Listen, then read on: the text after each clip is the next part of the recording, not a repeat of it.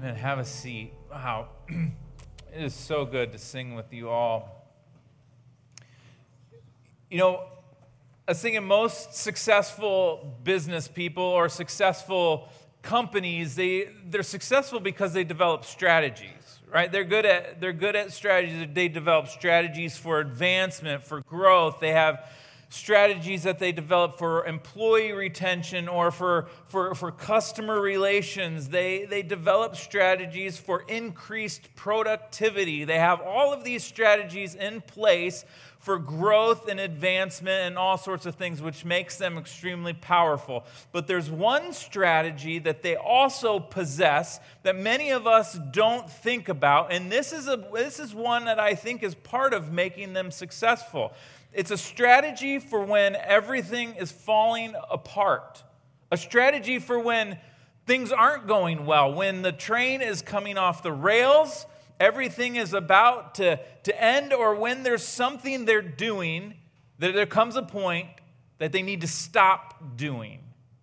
They have strategies for this. These are strategies they call exit strategies, right? We all have exit strategies of some kind or another. Listen, I'm not a business person. I don't own a company. However, I am an introvert.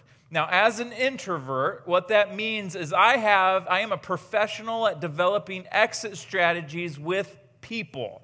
In my relationships, have lots of exit strategies, and maybe you have some of these too. Let me give you some examples and see if you're weird like I am. For instance, I always have to sit on an aisle seat because if I sit in the middle, I'm trapped. I can't be trapped. I need an escape route. So I sit at an aisle seat. Or for instance, I'm always thinking of a reason that I need to leave early. You always have to have an excuse in mind. You always have to have a place to be. You have to think ahead so you can be prepared to escape when needed to escape. I always scan the grocery store aisle before I walk down it because what if there's too many carts in the middle of the aisle, or perhaps there's even someone that I'm not sure I want to talk to? I can easily back out, change directions, and go to a different aisle. Maybe you have these strategies like, I know where the door is in every location that I'm at. So when I'm at a social gathering like a wedding reception, like a graduation party, if I need to escape early, if I need to sneak out quietly, I can do so in such a way that I won't cause a fuss. The earlier, the better. If you've ever wondered, why is Pastor Charles awkward and weird? Now you know. This is what I have to deal with every day of my life. This is what my poor wife has to deal with every day of her life. So please pray for her, because she needs it badly. Honestly, we all have these exit strategies, and I know that some of these that I just told you about are silly, they're kind of funny. But what about those less than funny, less than silly exit strategies that we all have in our relationships?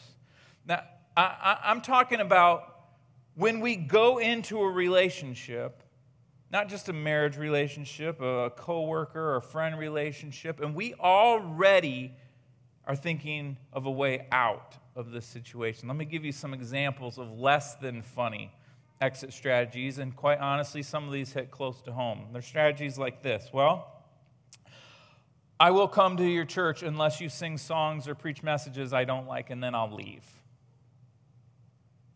Or, I will work for you, or I will come to your church unless you say something that I disagree with or that maybe pokes me wrong, and then I'm not coming back again, so don't do that. Or I'm a part of a small group, and in my small group, somebody disagreed with a thought that I had, and so it's clear I can't go back to that small group anymore. I need a totally different group to be a part of. Or my brother, aunt, uncle, cousin, whatever, they forgot to call me on my birthday. Clearly, they don't love me like I thought they did. The relationship's over. I'm not going to speak to them anymore ever again. Or maybe some have gone into a marriage relationship already with an exit strategy in plan. I mean, what happens if this person that you're marrying, they disappoint you or they don't meet up to your expectations? Clearly, this isn't going to work. I mean, yes, we got married, but we didn't really think it was going to last till the end, right? That's crazy. I mean, you might be sitting here thinking, okay, Charles, you are being a little extreme and exaggerating, but I promise you and assure you I am not. For many people, this is the reality of how they live, with exit strategies in mind. And so a reason I tell you this is because I think you and I have a problem. The problem is we carry this with us, and somehow, I think in some ways, we think that God is going to do the same thing to us. That he has an exit strategy for you and I in our relationship with him. I mean, what if we don't meet God's expectations? What if we don't meet God's approval? What if we disappoint God? What if we don't do enough for God? What if we don't work hard enough for God? What if we don't hit the marks for God that we think we should hit? Is he just going to say, it's done, exit strategy, I'm through with you, relationship over? I mean, I think I can almost picture him sitting down with me, and of course he's going to be loving because he's God, and he's going to sit down with me and he's going to go, Charles, you know, you just aren't quite there. You've disappointed me a little bit. I expected more out of you, and the way that you keep messing up and the way that you keep doing these things, it really is a poor reflection on me, and it's quite embarrassing, and I got to just say, we need to cut ties right here and now. I can't go on with you. I need to end it and move on. I wonder if we think that way. And so as we come to the end of our current series that we're in, Gentle and Lowly, which has been 6 weeks, and next week we're starting a brand new series out of Psalm 23, and Pastor Eric's going to be here with us to kick that off. But as we close this series, I don't think we can close it without answering one very important question. The question is simple: how can we be sure God will not give up on us? How can we be sure in our lives, in our relationship with God, that he won't enact his exit strategy with us? Because is that a possibility? Well, let's find out. We're going to be in Romans chapter 5 today. So if you have your Bibles or your phone apps, flip to Romans chapter 5. It's towards the back of the Bible, the New Testament: Matthew, Mark, Luke, John, Acts, Romans. We're at chapter 5. And in this book, it's written by the Apostle Paul. And the Apostle Paul here is in the middle of this great theological explanation of all that Jesus has accomplished for us. And in the first 5 verses of Romans chapter 5, Paul is explaining to us why we can be confident and rejoice in all the blessings that we have in Christ. And then we get to verse 6 through 11. And this is where we're going to camp out today, Romans 5, 6 through 11. And there's something in here that Paul says is extremely important that he wants to convince us of today. And I hope to convince you of it as well. So let's see what he says, starting in verse 6. When we were utterly helpless, he said, Christ came at just the right time and died for us sinners. Now, most people would not be willing to die for an upright person, though someone might perhaps be willing to die for a person who is especially good. But God showed his great love for us by sending Christ to die for us while we were still sinners. Here's what impresses me about this scripture. Isn't it easy to be nice or to do good things for people when the relationship's going well? I mean, when we're at the beginning of a relationship, perhaps we call that the honeymoon period. Things are all still sweet and fine. It's easy, right? Or when you have a friend or a coworker that you're just getting started with, you really enjoy. It's easy to do something nice to them or for them. In fact, some of these things can be nonsense. They can be over the top. For example, I remember when Trisha and I first started dating, I would drive hours to see her for 10 minutes and then hours back because it was worth it to spend an entire day in a car to see her for 10 minutes. We did these things because we were crazy. We wanted to show the person we love them, right?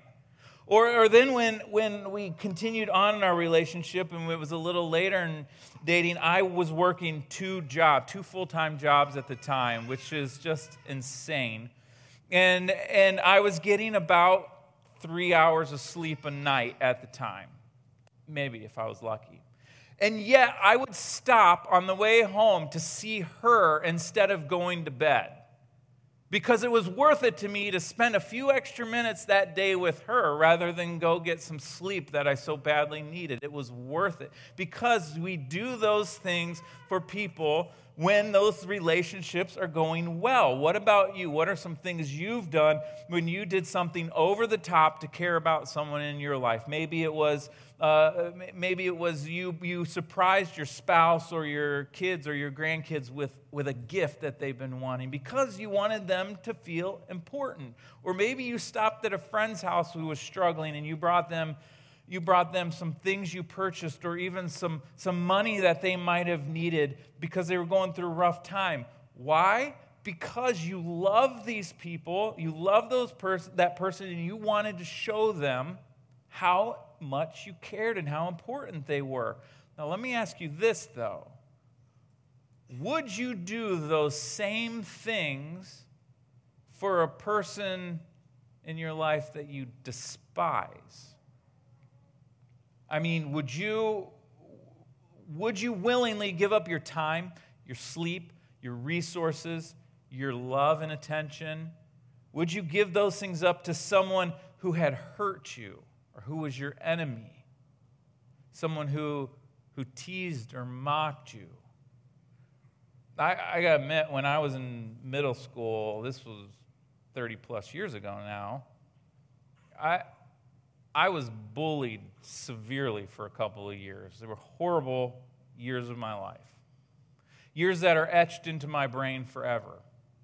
Years where I can still remember the names and the faces of those kids. I could still remember what they said to me, what they did to me, and how they made me feel. I could still remember it like it was yesterday. And it hurt and it shaped me even today as who I am. I remember that, and I think, would I show those kids love? No way. Let's be honest. We're not doing it. Of course not. Why? Because they don't deserve our love, right? They don't deserve it. And the point I'm making is this, is that God does not think or act the way we do. In fact, last week we learned that his thoughts and his ways are far beyond our thoughts and our ways, that his thoughts and his ways are higher than our ways. He doesn't think and act like we do. In fact, we would never do something like that for our enemy, but that is exactly what God did for us, his enemy.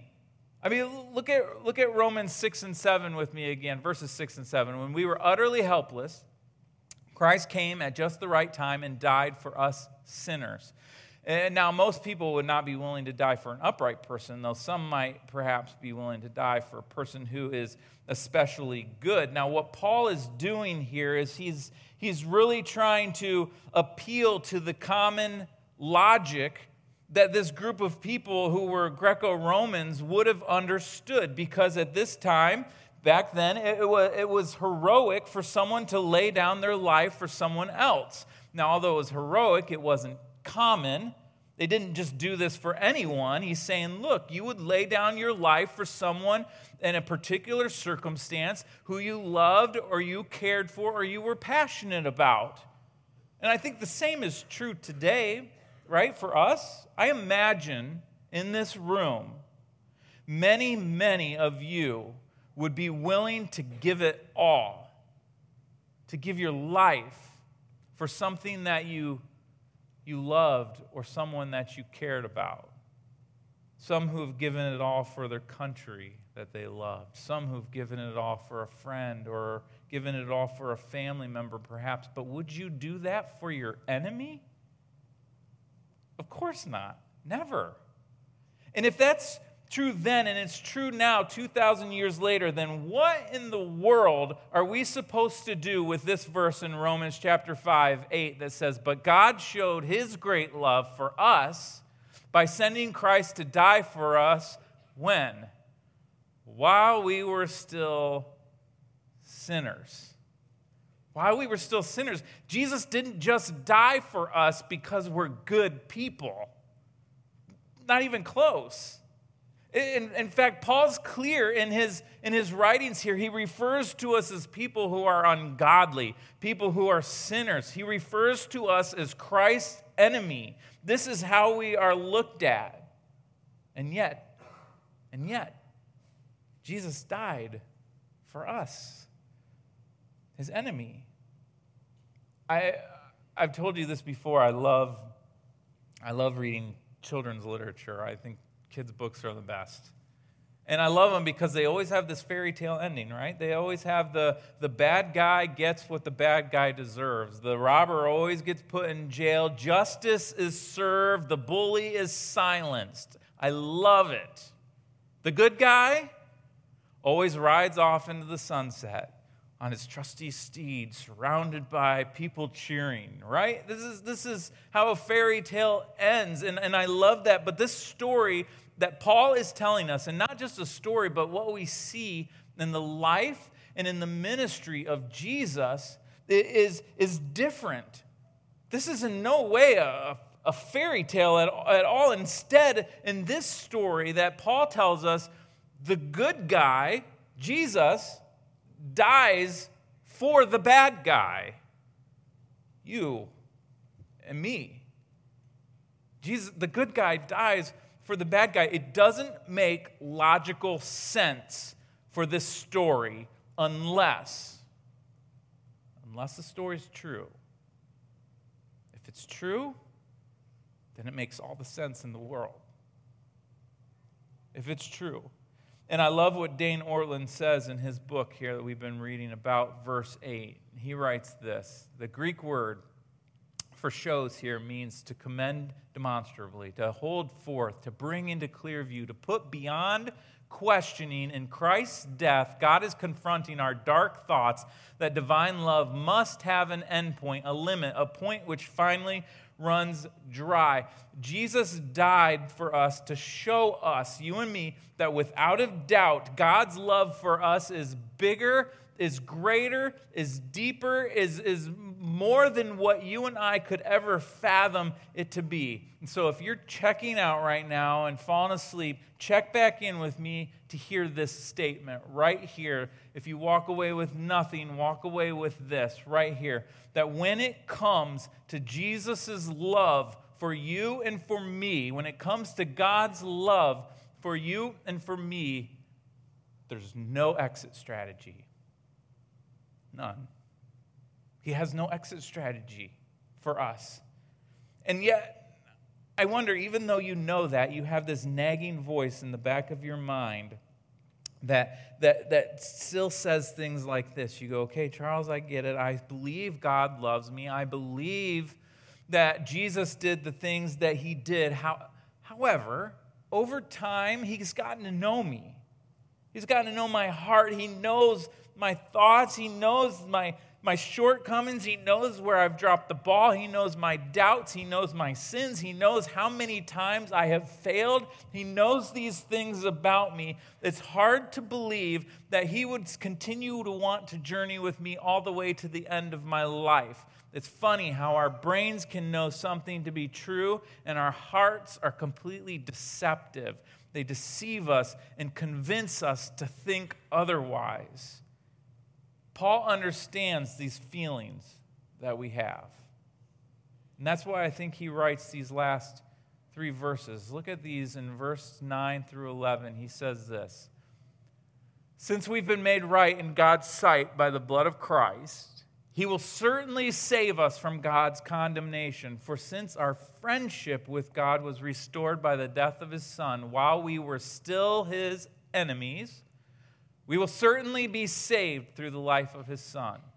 So now we can rejoice in our wonderful new relationship with God because our Lord Jesus Christ has made us friends of God. I'm going to ask you to leave this on the screen for a minute because look, I want you to look at this powerful statement Paul makes. And as you do, I wonder what words here jump out to you. Important words, key words. What words maybe like the word certainly, that we can be certain of this is astounding. Maybe that word jumps out to you. Maybe words like friends of God. I mean, you never thought about it like that. Like, I can be a friend of God. That blows my mind. Maybe that jumps out to you. But I wonder if this little word jumps out to you. The word since. Since. It ought to, because Paul is saying here, in fact, underline or circle that in your Bibles if you have them, or on your phones, highlight it. The word since, because what Paul's saying here is that since Jesus gave his life for you while you were still his enemy, right? How much more is he going to be for you now that you are his friend? If he was willing to give his life for you when you were his enemy, how much more is he willing to do now that you are his friend? I love our author. He puts it like this, and he's much less subtle, and I love the way he says it. He says, look, if God did that back then when you were so screwy and had zero interest in him, then what are you worried about now? What are we worried about? And truly, of all the people who should have worried and worried about Jesus giving up on them, it would have been his disciples. I mean, let's be honest. Jesus lived and served with his disciples for 3 years. He witnessed them at their worst. He saw these guys' selfishness. He saw their pride. He saw their sin. He saw their doubts. He saw all of these things in his disciples. Remember, Peter denied even knowing Jesus, his closest disciple. Or how about when the evening the group of his disciples decided to get together and they got in a fight? Remember his disciples fighting? They're fighting about who among them was going to be the greatest. I mean, really. Or how about this? Remember when they would get frustrated with Jesus because he wouldn't go where they thought he should go, or he wouldn't say or do the things they thought he should say or do, and that frustrated them, and they told him so. Or remember the instance when the disciples yelled at the little kids in church because they wanted them to stay away from Jesus, leave him alone. I mean, these guys didn't get it. They didn't get it. None of us would be surprised if after a while, Jesus finally just sat these guys down and said, look, fellas, I mean, you're trying hard, but you're not getting it. And you're not doing enough. This is ridiculous. I shouldn't have to keep going through this with you over and over again. Look, this needs to stop. I'm moving on. Finding some new guys, cutting ties, exit strategy, done. None of us would be surprised. And yet, in the very last scene that we see before Jesus goes to the cross, we read this in John chapter 13. John is just a couple of books to the left of Romans. And it says this, that before the Passover celebration, Jesus knew that his hour had come to leave this world and return to his Father. I mean, this is the end. Jesus knows it.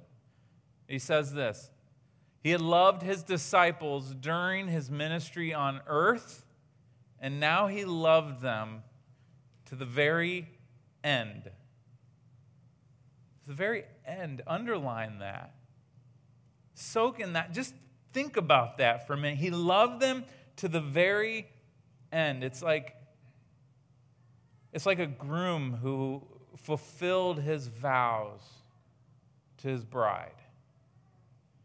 Jesus fulfilled his vows to us, for better or worse, rich or poor, sickness and in health, till death do us part. Vow fulfilled. And this is what's incredible, is the same thing is true for you and me. There is no exit plan. We are his plan, period. Done. Despite our sin, Despite our doubts, despite our selfishness, despite all of these things, Jesus' love for you has never wavered, not once. I love one of my favorite Psalms is at the end of Psalm 139, and it just says, how precious are your thoughts about me, O God. They can't be numbered. They outnumber the grains of sand, it says. And when I wake up, you are still with me. You ever doubt his love and care and passion for you? Put that to rest. I was visiting just a beautiful elderly woman this week, and she asked me to come. She doesn't have that many more days left, honestly, and so she asked me to come, and I did, and she asked me to read some of she had some favorite verses and some favorite scriptures, so I read her favorite verses, and she asked me to pray for her, which I did, and I tell you, after I said amen, I heard the most beautiful thing I've ever heard in my entire life. This little old woman started singing, and her voice was shaky and quiet. I'm pretty sure she was tone deaf. But it was the most beautiful sound I'd ever heard. And she sang out, yes, Jesus loves me. Yes, Jesus loves me. She sang this.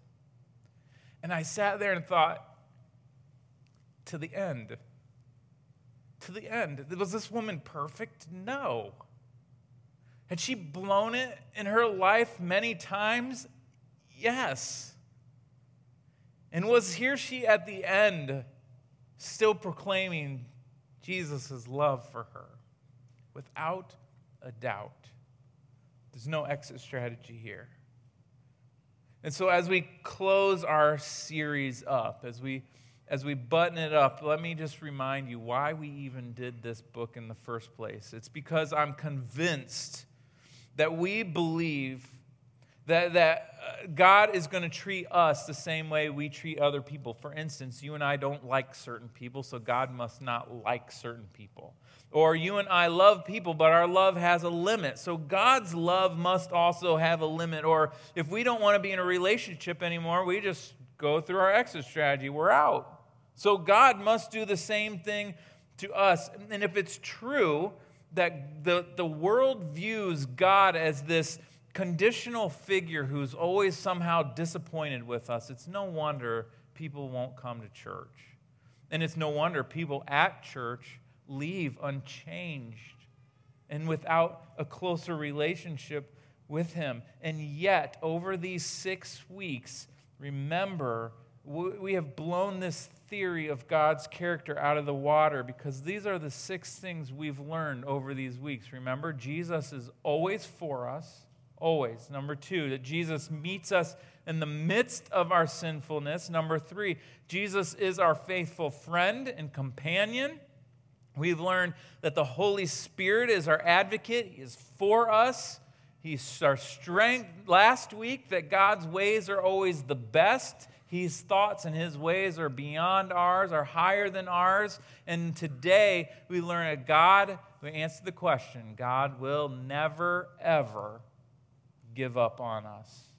There's no exit strategy. And the best way that we can thank God, the best thing that we can do now as his followers is to in turn reflect his love to a world that I'm telling you what is in desperate need of it. It is up to us to reflect his love to others. So I leave you with these words from our author. He writes this as we close. What's the meaning of everything?